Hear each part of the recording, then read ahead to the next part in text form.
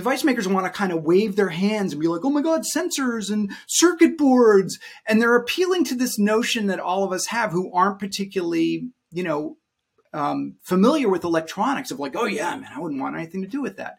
That's cool. You don't want anything to do with it. That's cool. But somebody else does. There's a guy in your community. And he should have the right. And they should have the right to do it. There's a guy in your community who can do micro soldering, and he'd love to support his family with a repair shop in your community, fixing your stuff and everybody else's stuff. And he should be able to do that, or she should be able to do that. My guest is Paul Roberts, organizer. How would you describe your role at secureRepairs.org? Founder and organizer, I guess. Chief cook and bottle wash. Chief cook and bottle washer. That's right. That's exactly what I am. Secure Repairs right now is really just an organization that I started. We don't have any official tax status, although we're looking into becoming a 501c4, which would allow us to take donations and stuff. But really, it's just a kind of informal organization of cybersecurity professionals that I started, and I do a lot of the, bushwhacking and organizing. Dating back to 2018, 2019, you created this organization. Why? Walk me back to what prompted this and why your own kind of advocacy. What brings this out to you? So this grew out of my years of reporting on the security of the Internet of Things. And as you know, I started Security Ledger back in 2012, mostly to focus on that issue. I just saw it as an emerging issue that wasn't getting a lot of attention. And those years of reporting got me pretty well steeped in the many security issues around smart connected devices, Internet of Things, smart home, connected machinery, and so on. And also, I think, introduced me or gave me a early look at some of the problems that were coming our way, not just in security, but in the way that device makers were going to start using laws like the Digital Millennium Copyright Act to really lock down and extend control over the things they sold past the point of sale. So not only say, we're selling you this device, but we're actually going to tell you how you can use it, what you can do with it, what it can and can't do, what parts you can put into it. And there's a big business model attached to that, right? Huge. Because that becomes the subscription-based ARR recurring revenue model where I have a firmware interface to reach that device, and I can add features like the Tesla model, right? So That's you're right. talking about that in the smaller ICS IoT space. But let me throw a little curveball here. The whole idea of those things are meant to be use until they're done, throw them away and replace them because they're so cheap. That's right. Why did you what sectors or what areas what were the gaps in what specific areas, not the throwaway ones that, required this push to get this right to repair? Right. I mean, there are so many, and just kind of to finish what I was saying before, I started getting interested in this sort of repair culture, and here in Boston, it's a very active one. I started going to these local Fix-It clinics, and meeting people there who were just, these are just community events where people will bring stuff from their home, toasters and appliances and stuff. And there are people there. And this is not hacker fixers. Spaces with enthusiasts. These are regular people who have things that are broken and trying to get repaired. Absolutely. Yes. Having been to a bunch of hacker spaces, if you went to one of these, you'd see the similar types of people. It's a certain type of personality. But yeah. So I started going to these, met up with a guy named Nathan Proctor, who attends them and is the U.S. PIRG's national director for the Right to Repair campaign. And we just started talking about this issue. One of the things Nathan said to me is, one of the problems we're having, and at that point they've been trying to get right to repair laws for electronics passed in states for about 4 or 5 years. Manufacturers are coming in, they're saying hacker and cyber attack, and the lawmakers are running screaming out of the room. They don't want any part of it if they think that it's going to cause cyber attacks. And I knew enough to know that the arguments they were making just didn't add up. That really what they're talking about is kind of security through obscurity. We've talked about that. Yeah. By keeping something secret, by ourselves retaining total control over it, we can keep it secure. And you and I both know that that's not the way it works. Those are the arguments Microsoft used against Linux back in the day, and we both wrote a lot about how insecure Microsoft stuff was. Now Microsoft sells. Right, so it's a lot of recreation of the old 1990s issues of vendors wanting to pursue security by obscurity, saying that exposing things and exposing eyeballs to things we're going to create more problems, when it's been proven over the years that exposing more eyeballs to things actually helps to fix problems more. When did you decide that, we really need to get a really intense lobbying effort here, and that the security community needed to come in to help educate lawmakers on like some of the problems you were running into? Was there a catalyst? Was there a single event? I think Nathan was like, listen, if you know some cybersecurity people who could come to some of these hearings we're having in these state houses and just talk, have the conversation we're having, talk to these lawmakers, tell them that, that's not how, device security works. These aren't how cyber attacks on devices work. That would be really helpful to us, because right now there's nobody on the other side. We got the TechNet lobbyists who are, reciting their talking points. We don't really have experts of our own. And I, like you, got a good network of cybersecurity professionals. And I also knew, having been in the community for so long, like, cybersecurity people, if I had to guess, are right to repair people. These are tinkerers, explorers, hackers. They understand the need to, that when you have a device, it's yours to do with as you want. If you want to modify it, get it to, reprogram it, that's part of owning something. That's the right of a property owner. And so I said, you know what, I know people, and let me see if I can pull the community together and speak with one voice, have sort of an organization of cybersecurity professionals who can speak for the community. And that begat Secure Repairs. It's very, very interesting, because I feel like even giving people devices and these things that you're talking about have become so computerized. Everything has got two CPUs on it, and it's meant to be a smart device. And repairability even seems to be something that's outside the reach of the regular person. What are you arguing for? What are you agitating for? And in this world of firmware delivering updates to devices and making it much more feature rich and so on, what is the perfect world scenario for you guys?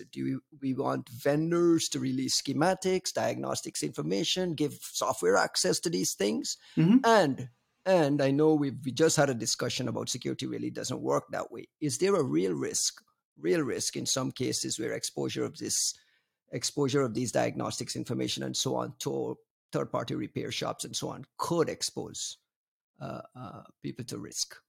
Good questions. So a few things. First of all, all of us have gotten accustomed to this notion that there are things that aren't repairable, or that when things that cheap electronics that we buy, when we break, we should just throw them out and get a new one because they're cheap. Okay. We really need to disabuse ourselves of those notions, right? Those are notions that have been put into our head by corporations interested in selling us lots of things. Apple wants to sell us 3 or 4 iPhones in a decade, not one iPhone, right? Because that's very good for Apple's bottom line. But in fact, the iPhone can last a decade. Maybe it can last 2 decades, right?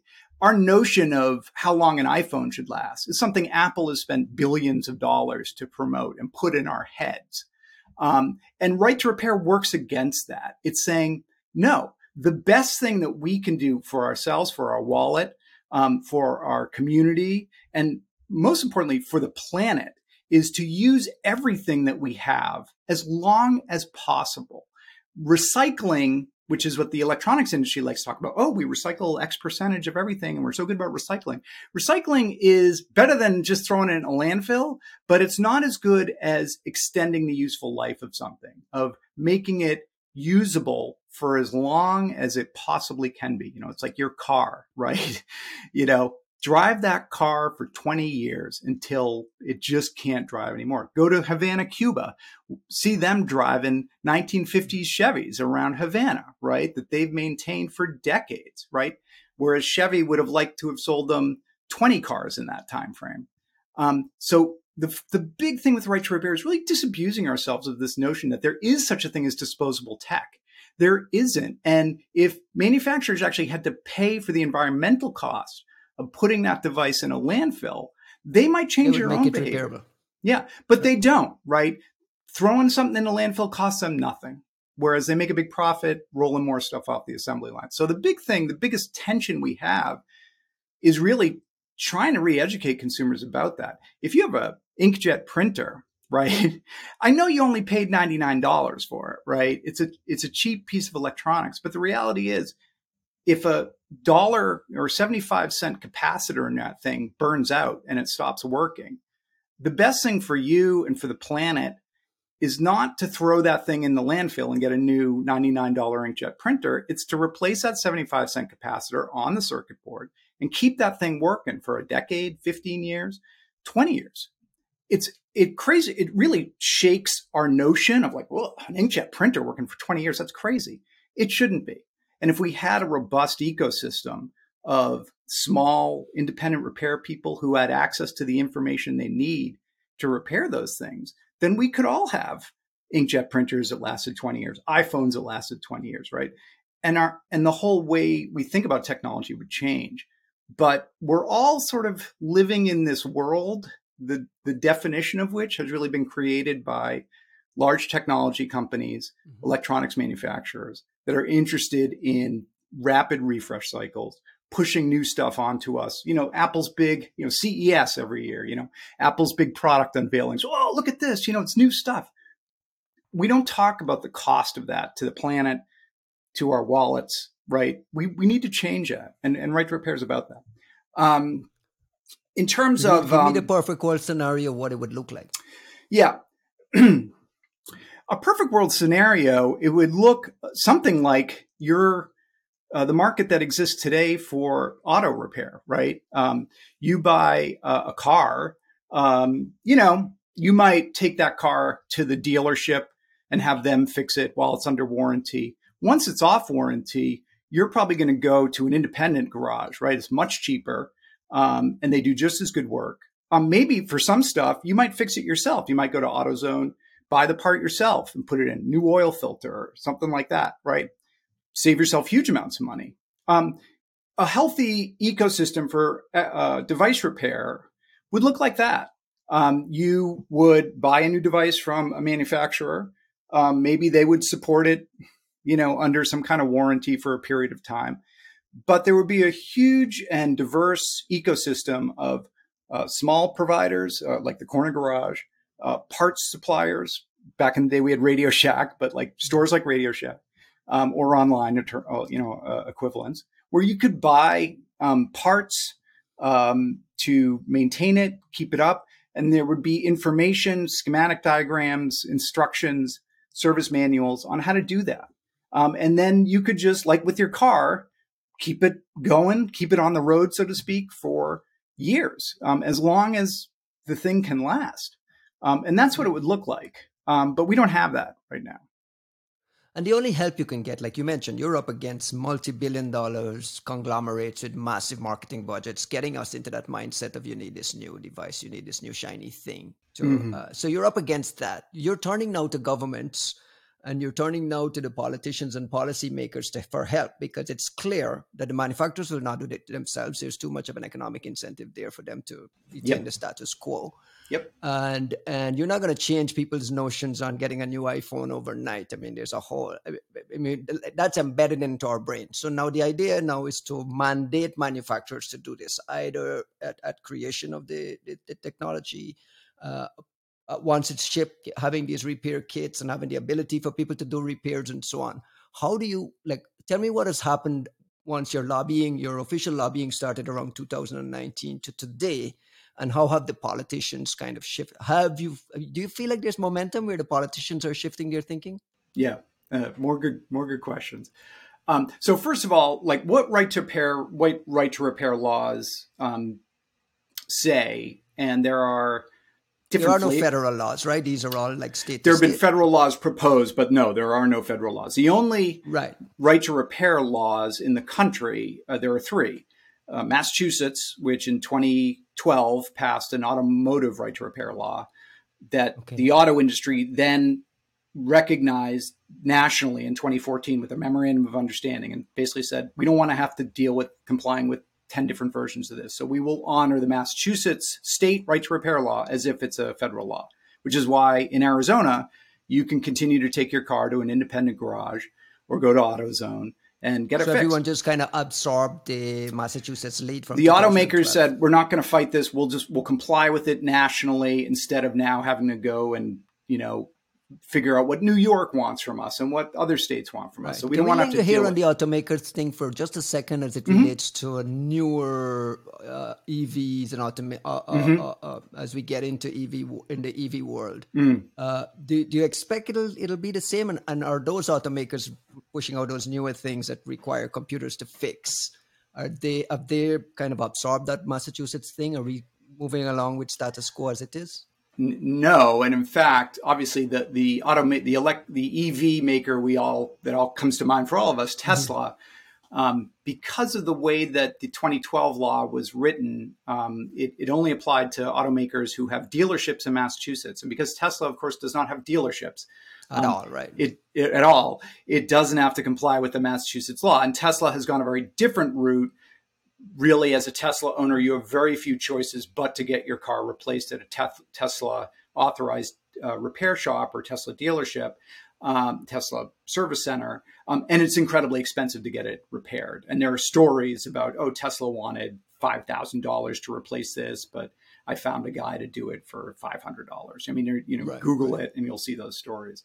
The other traditional automakers in the EV world, because I'm bringing this up, and again, excuse my ignorance because I don't really follow this as closely as possible. I'm just an outside observer. Yeah, that's fine. It seems like if I have a Tesla, I don't want to repair it. Like I don't want to take it to a shop and have someone finger with so much computer systems and so many firmware interfaces and instances everywhere.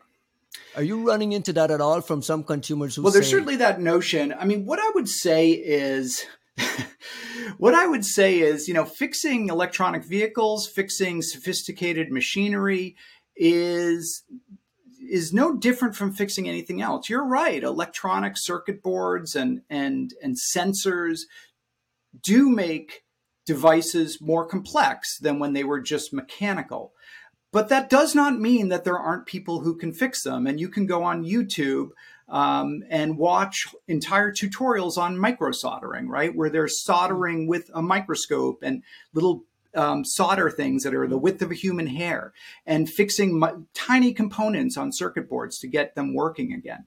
Any repair that you can imagine can be done. And it can be done by the manufacturer and their authorized repair people, or it can be done by your neighbor if he's into that, a shop in your town. There's nothing inherent about the fact that this stuff runs software or that it has microelectronics in it that make it unfixable. Device makers want to kind of wave their hands and be like, oh my God, sensors and circuit boards. And they're appealing to this notion that all of us have who aren't particularly, familiar with electronics of like, oh yeah, man, I wouldn't want anything to do with that. That's cool. You don't want anything to do with it. That's cool. But somebody else does. There's a guy in your community. And he should have the right. And they should have the right to do it. There's a guy in your community who can do microsoldering, and he'd love to support his family with a repair shop in your community, fixing your stuff and everybody else's stuff. And he should be able to do that, or she should be able to do that. Jessa Jones on YouTube has a whole channel just on microsoldering. She's an expert in it.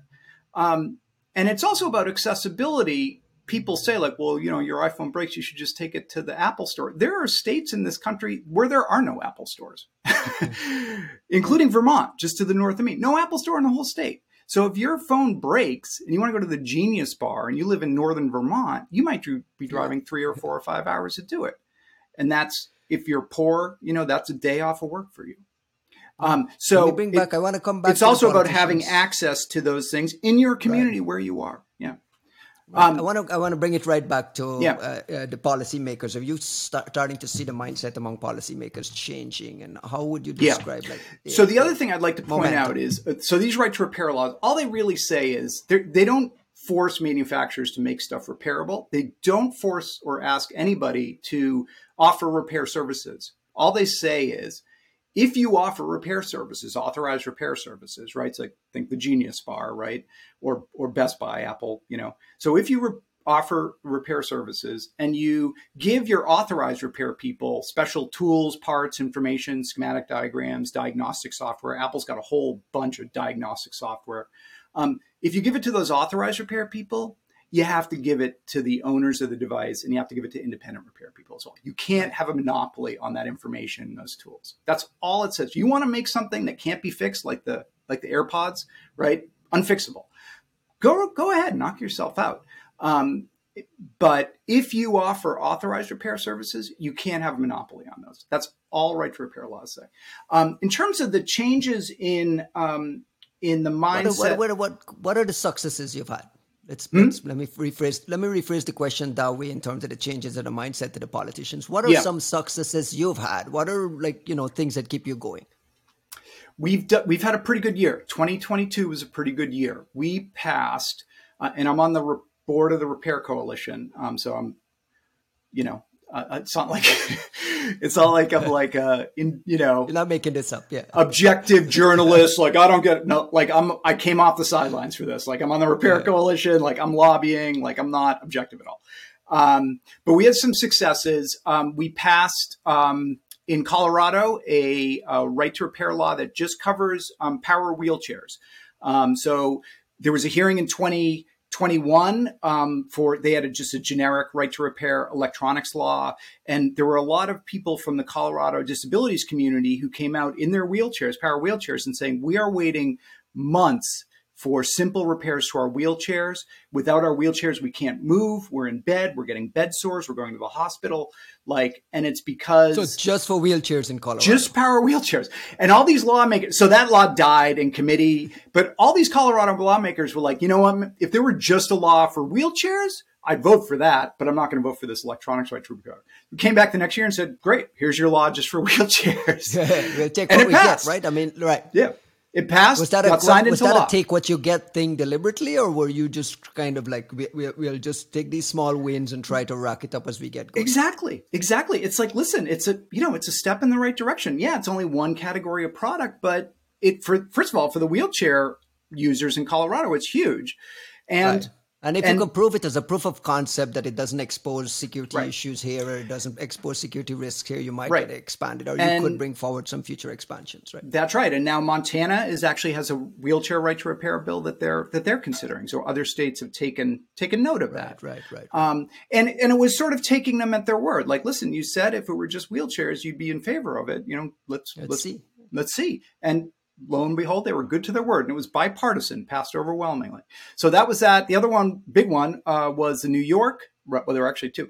The New York State right to repair law. You're a former resident, former New Yorker here. I paid attention to that one because I want to ask you a little bit about the bill that actually passed. Got watered down at the end because of some last minute lobbying and so on. I want to ask about let me let you finish up first. So New York, you said. So New York was a big one. That was basically a broad electronics right to repair bill that the industry lobbyists went in during the legislative session, carved out a whole bunch of stuff. Home appliances got carved out, agricultural equipment got carved out, cars got carved out. So it was limited, but it was still pretty broad. It was basically personal electronics. And that was amazing. It passed, I think, 145-1 or something in the New York Assembly, and by veto-proof majorities in both the Senate and the state Assembly. So bipartisan Republican Democratic support went to Governor Kathy Hochul, who took over after Governor Cuomo stepped down, and sat there for 6 months. Because of lobbying and because of lobbyists, right? TechNet. And frankly, even lobbyists for some of the product categories, AHAM, the Association of Home Appliance Manufacturers, was still lobbying against it, even though it didn't even apply to their members, right? Because they just want to kill these things. And she unfortunately acceded to them and forced. I didn't know this about New York about New York government. Maybe you did, but the governor actually has a tremendous amount of power to kind of unilaterally renegotiate legislation with the legislature and kind of force in their own changes in exchange for their signature. And she were you guys involved in that lobbying and lobbying her office as well? Yes. Secure Repairs wrote wrote her correspondence and her staff and briefed her staff in a Zoom to talk to them about the particular, because one of the things she was responding to was this, argument from TechNet in particular, this is going to create all kinds of cybersecurity risk and problems. Right. We got on the line with her specifically and said, that's not true. That, this is not, first of all, connected devices are terribly insecure. It has nothing to do with device schematics or, diagnostic codes or, software or spare parts. It has to do with the fact that, smart device makers are making really poor quality software and actually pushing that out into the market. And where it gets even more ridiculous is they're giving these schematics to their own authorized resellers who can't be relied on to keep it secure anyway. So I mean, the information is coming out anyway. It's just that you're maintaining your monopoly to give it to your preferred authorized vendors, right? It's just like if your auto dealership, if you were to say like, I think I'm just going to take this to a corner garage, right? This is cheaper, they're going to argue till their face is blue. Oh, don't do that. They do terrible work. They use crappy parts. You want to use OEM parts. That they're full of it, right? They're like, no, they do good work. And those aftermarket parts, they work fine.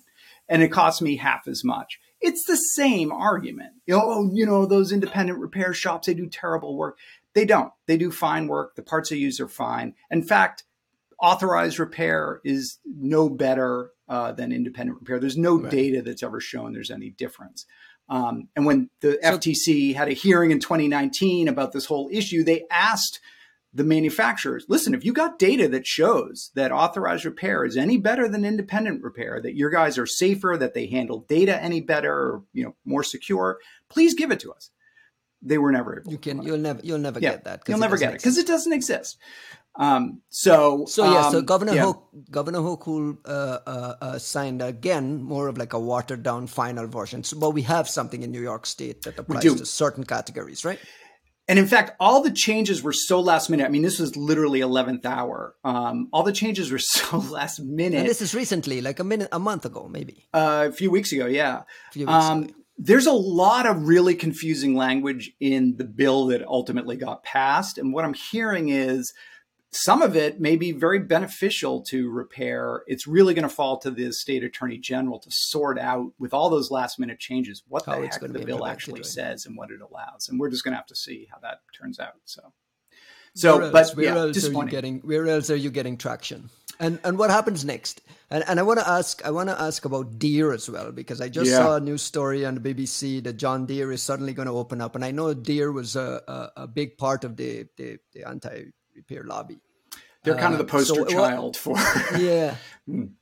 Yeah, because I mean, that's where the farmers were saying, listen, this is untenable, right? Right. What exactly is the status there? So what's happening in 2023 is what's happened in every year pretty much since 2014. So a bunch of states already have brought forward right to repair bills of a variety of different shapes and sizes. Some of them are just a generic electronic, generic right to repair bills that stretch across product categories. Some of them are focused on agriculture. As I said, there's one in Montana focused on wheelchairs. Massachusetts is going to probably bring one forward focused on portable electronic devices. So we're just going to see a lot. We've had 20 plus states for the past 5 or 6 years that have brought these forward. I think we'll at least see that this year. Now that New York did what it did and so on, I think there's this sense of like, hey, we can get this done. So that's going to happen, and we'll see. Many of these are going to die. Particularly in some of these legislatures, out in the Western states that are part-time legislatures, they're meeting every 2 years for like 2 weeks, and they got a full agenda, and they just can't get into the weeds with this stuff. But for the other states, the Washington states, the Californias, the Massachusetts, New Hampshire, Maine. Is there a red state, blue state divide on this issue?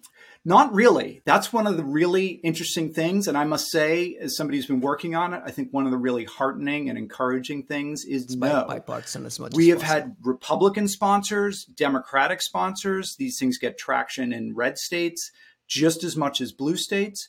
And this is something that cuts across party lines.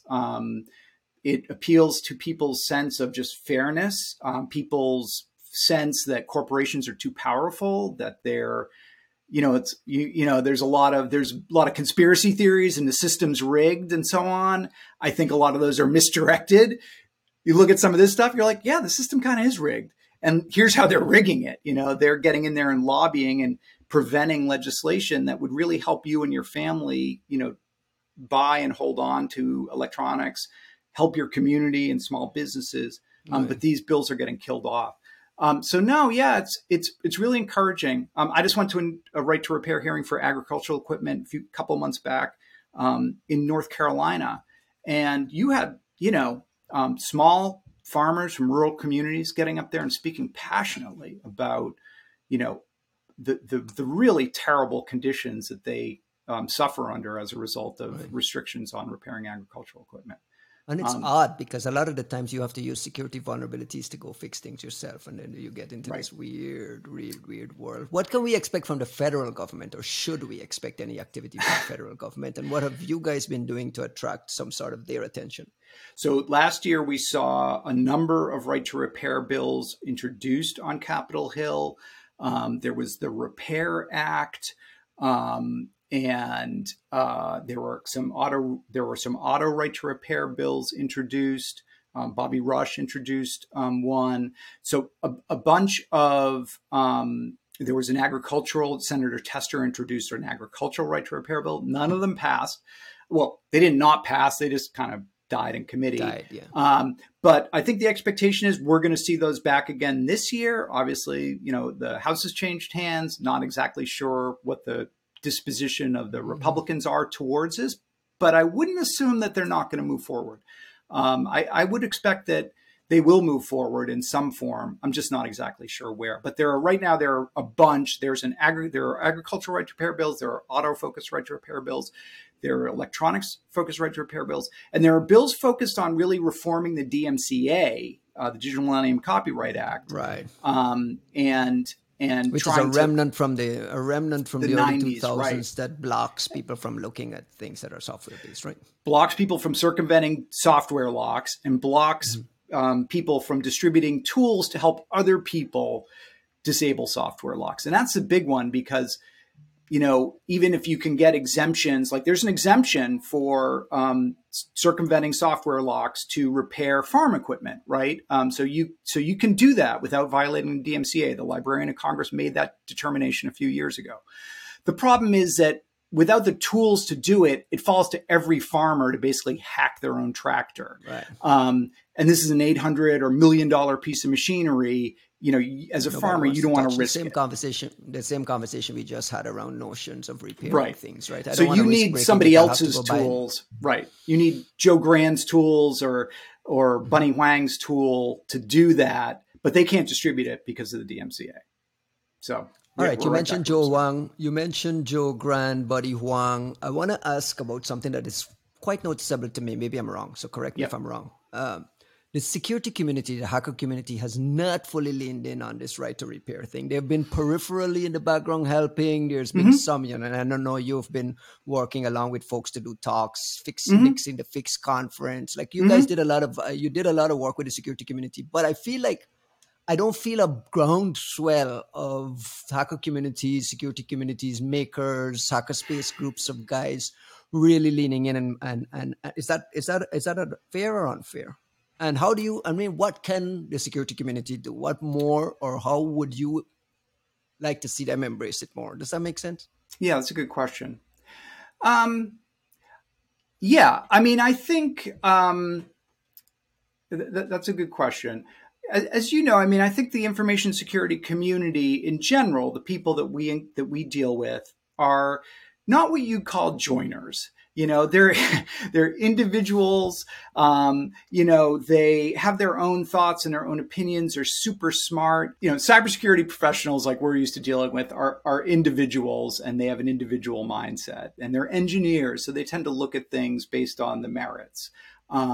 They're not the sort of like, hey, yeah, give me a T-shirt and give me a hat, and I'm going to go out there and hold a sign. Like I think that's not their go-to. They want to understand things. They want to understand the stakes in things. And then, if they agree, they'll get involved.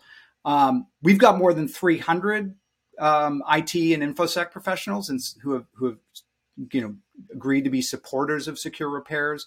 And we've had them turn up to state hearings and brief individual lawmakers or groups of lawmakers one-on-one. So I've been really heartened by the response. We like any other organization, we got a core group of people who are highly involved and a much bigger group of people who are kind of loosely involved or following it.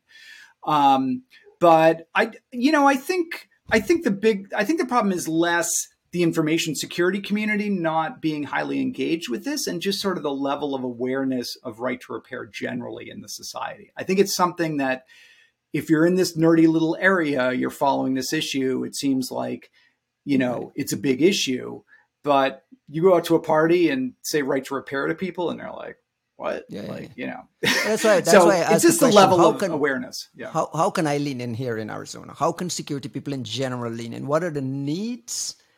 And, how do we, knowing how hackers operate? Yep. How can the security community be used in a way to disabuse those notions of it being a security problem? Give me some examples of some projects or talks or things that my audience listening to can say, listen, let's lean in and do a project and go get a black hat talk out of this. Give me some examples of how guys should be thinking. So the first thing they should do is go to securerepairs.org. So that's SECUREPAIRS.org and give me their, just sign gander up. Around there, right? You don't have to, if you work for a company, you don't want your name listed publicly, that's fine. That's part of the registration part. You can just be on our list of people we can work with, but we won't list you publicly. So you want to grow that list? I want to grow that list. You want to grow that public visible list, right? Right. I started Secure Repairs in one sense to be sort of a speakers bureau because I knew there were going to be right to repair laws happening all over the country. And I wanted to be able to be like, okay, there's a hearing in Indiana. Who do we have in Indiana? Let's send this guy. Because for lawmakers, it makes a differess if you're in Indiana that you got somebody there in the hearing, subject matter expert, who's a constituent from your state, not some guy from Massachusetts, right? So I wanted people all over the country, and we've got that. So what I'd say to your listeners is there's a really good chance, no matter what state you live in, that there's going to be a right to repair bill coming up for consideration this spring and into the summer.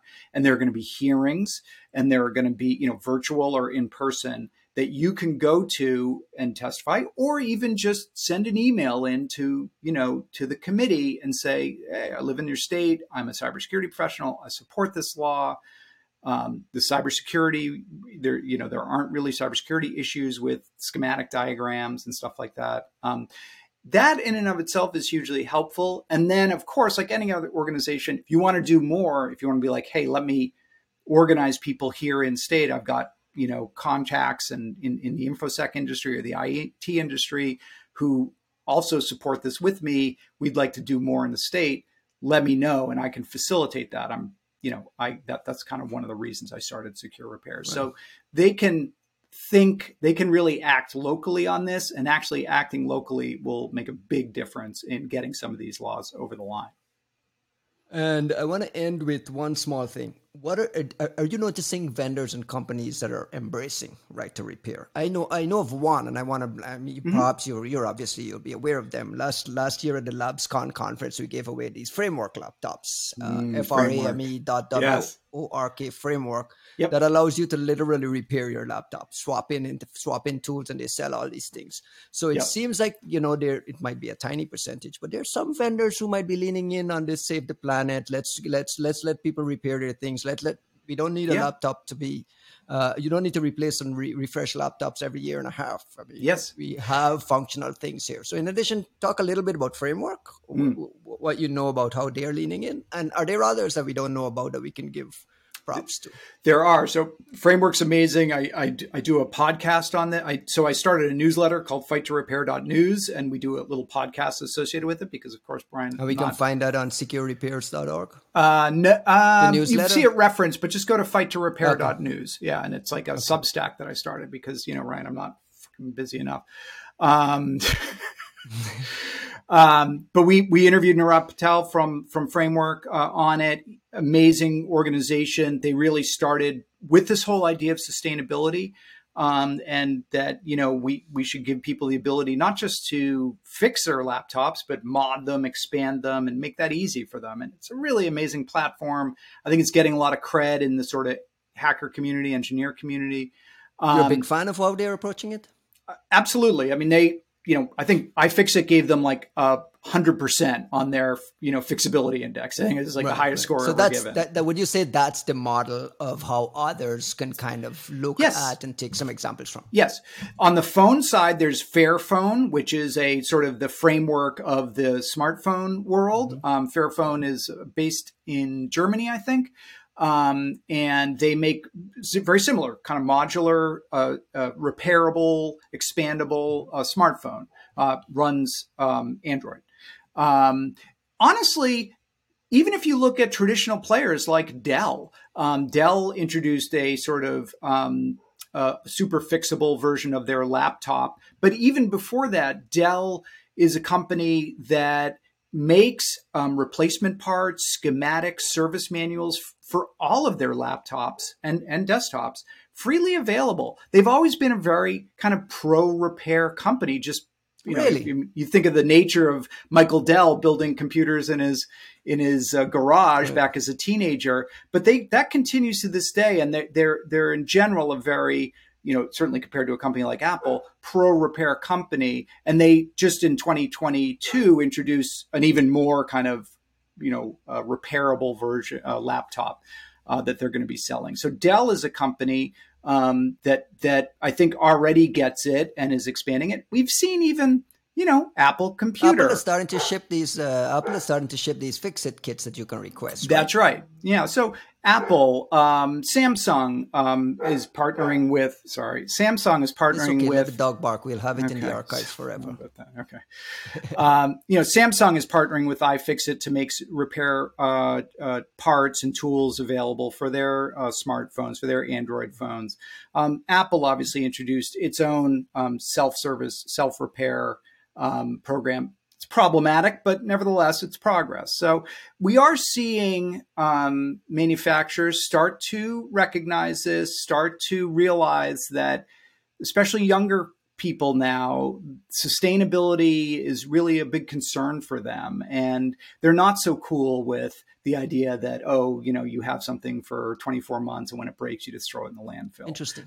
It's interesting that you bring this up, because I noticed this with a generational shift around this thinking, this consumerist thinking of throwing away and getting a new one. I don't know if it's just my exposure to my kids and like the next generation in my world. Yeah. But they're not actively refreshing iPhones or demanding iPhone refreshes. They're cool with their old iPhones working just as it is. They're cool with repairing and so on. Are you sensing a generational shift in thinking they're one? And are you sensing a generational shift among the politicians to say, you know what?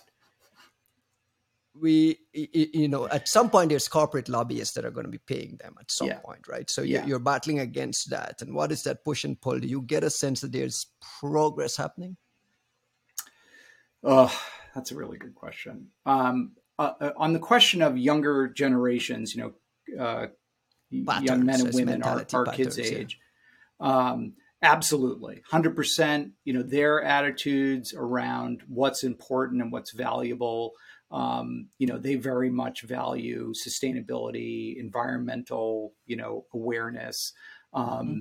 They're not as into the sort of, it's noticeable to you, right? Yeah. And you and I kind of grew up in the 90s, like new stuff, like, oh, cool, new technology, and, they're not enamored with it. So they're less enamored of that. Yeah. World, right? On the legislator side, you're dealing with a different demographic, right? Older, honestly, having lobbied all over the country for this, you just realize that, your lawmakers live in a real bubble environment, and the people, honestly, that they're encountering day in, day out are not their constituents. They're basically lobbyists. That's who they spend all day with. That's who they go to lunch with. It's who's taking them out at night to events.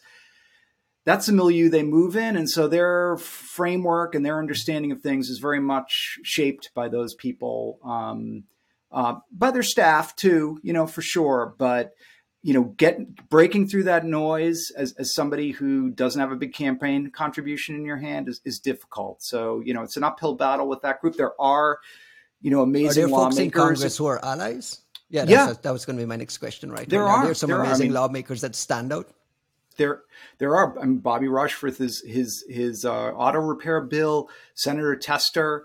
My Senator Elizabeth Warren is very positive on this stuff.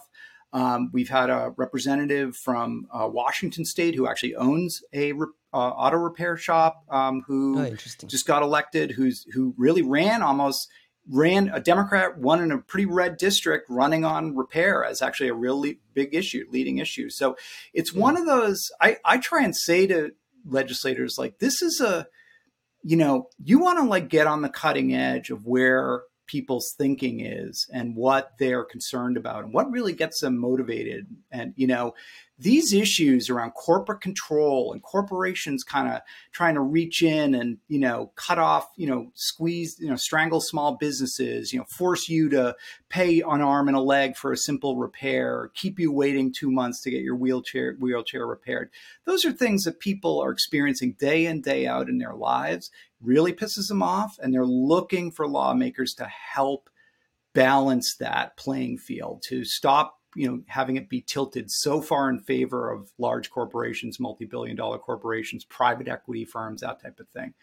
And Democrat or Republican, if you want to get, really appeal to voters, who are struggling with those things, whether it's farmers or, just a small business owner, right to repair is a good way to do it. People really do, heads nod. People really respond when you start talking about this stuff. So, I think the smart lawmakers are there. I think they see that and they're getting behind it. We're running out of time, so I'll give you one last question. What Sure. should we look forward to next from this right to repair movement? Are there some bills bubbling up? What happens next? What should we look forward to in 2023?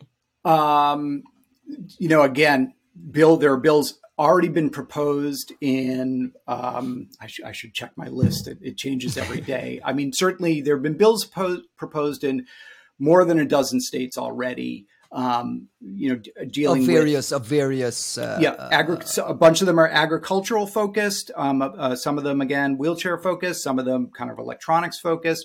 So what I would say to you is, if you're in a state, first of all, register with securerepairs.org. We will keep you informed on what's going on in your state. And we reach out to people and say, like, hey, there's a hearing coming up. If you're interested, let us know, and we will help you to get registered to testify, or send you the information on how to, email in your comments or testimony. You don't always have to do it in person. So I would just say, keep your ears up, because this stuff is definitely coming to your state, and you as an InfoSec person really have a lot to add to the conversation. Your voice is really important in this, and we want you to be able to speak up. My friend Paul Roberts from securerepairs.org. Thank you very much, Paul. Hey, Ryan, it's been great.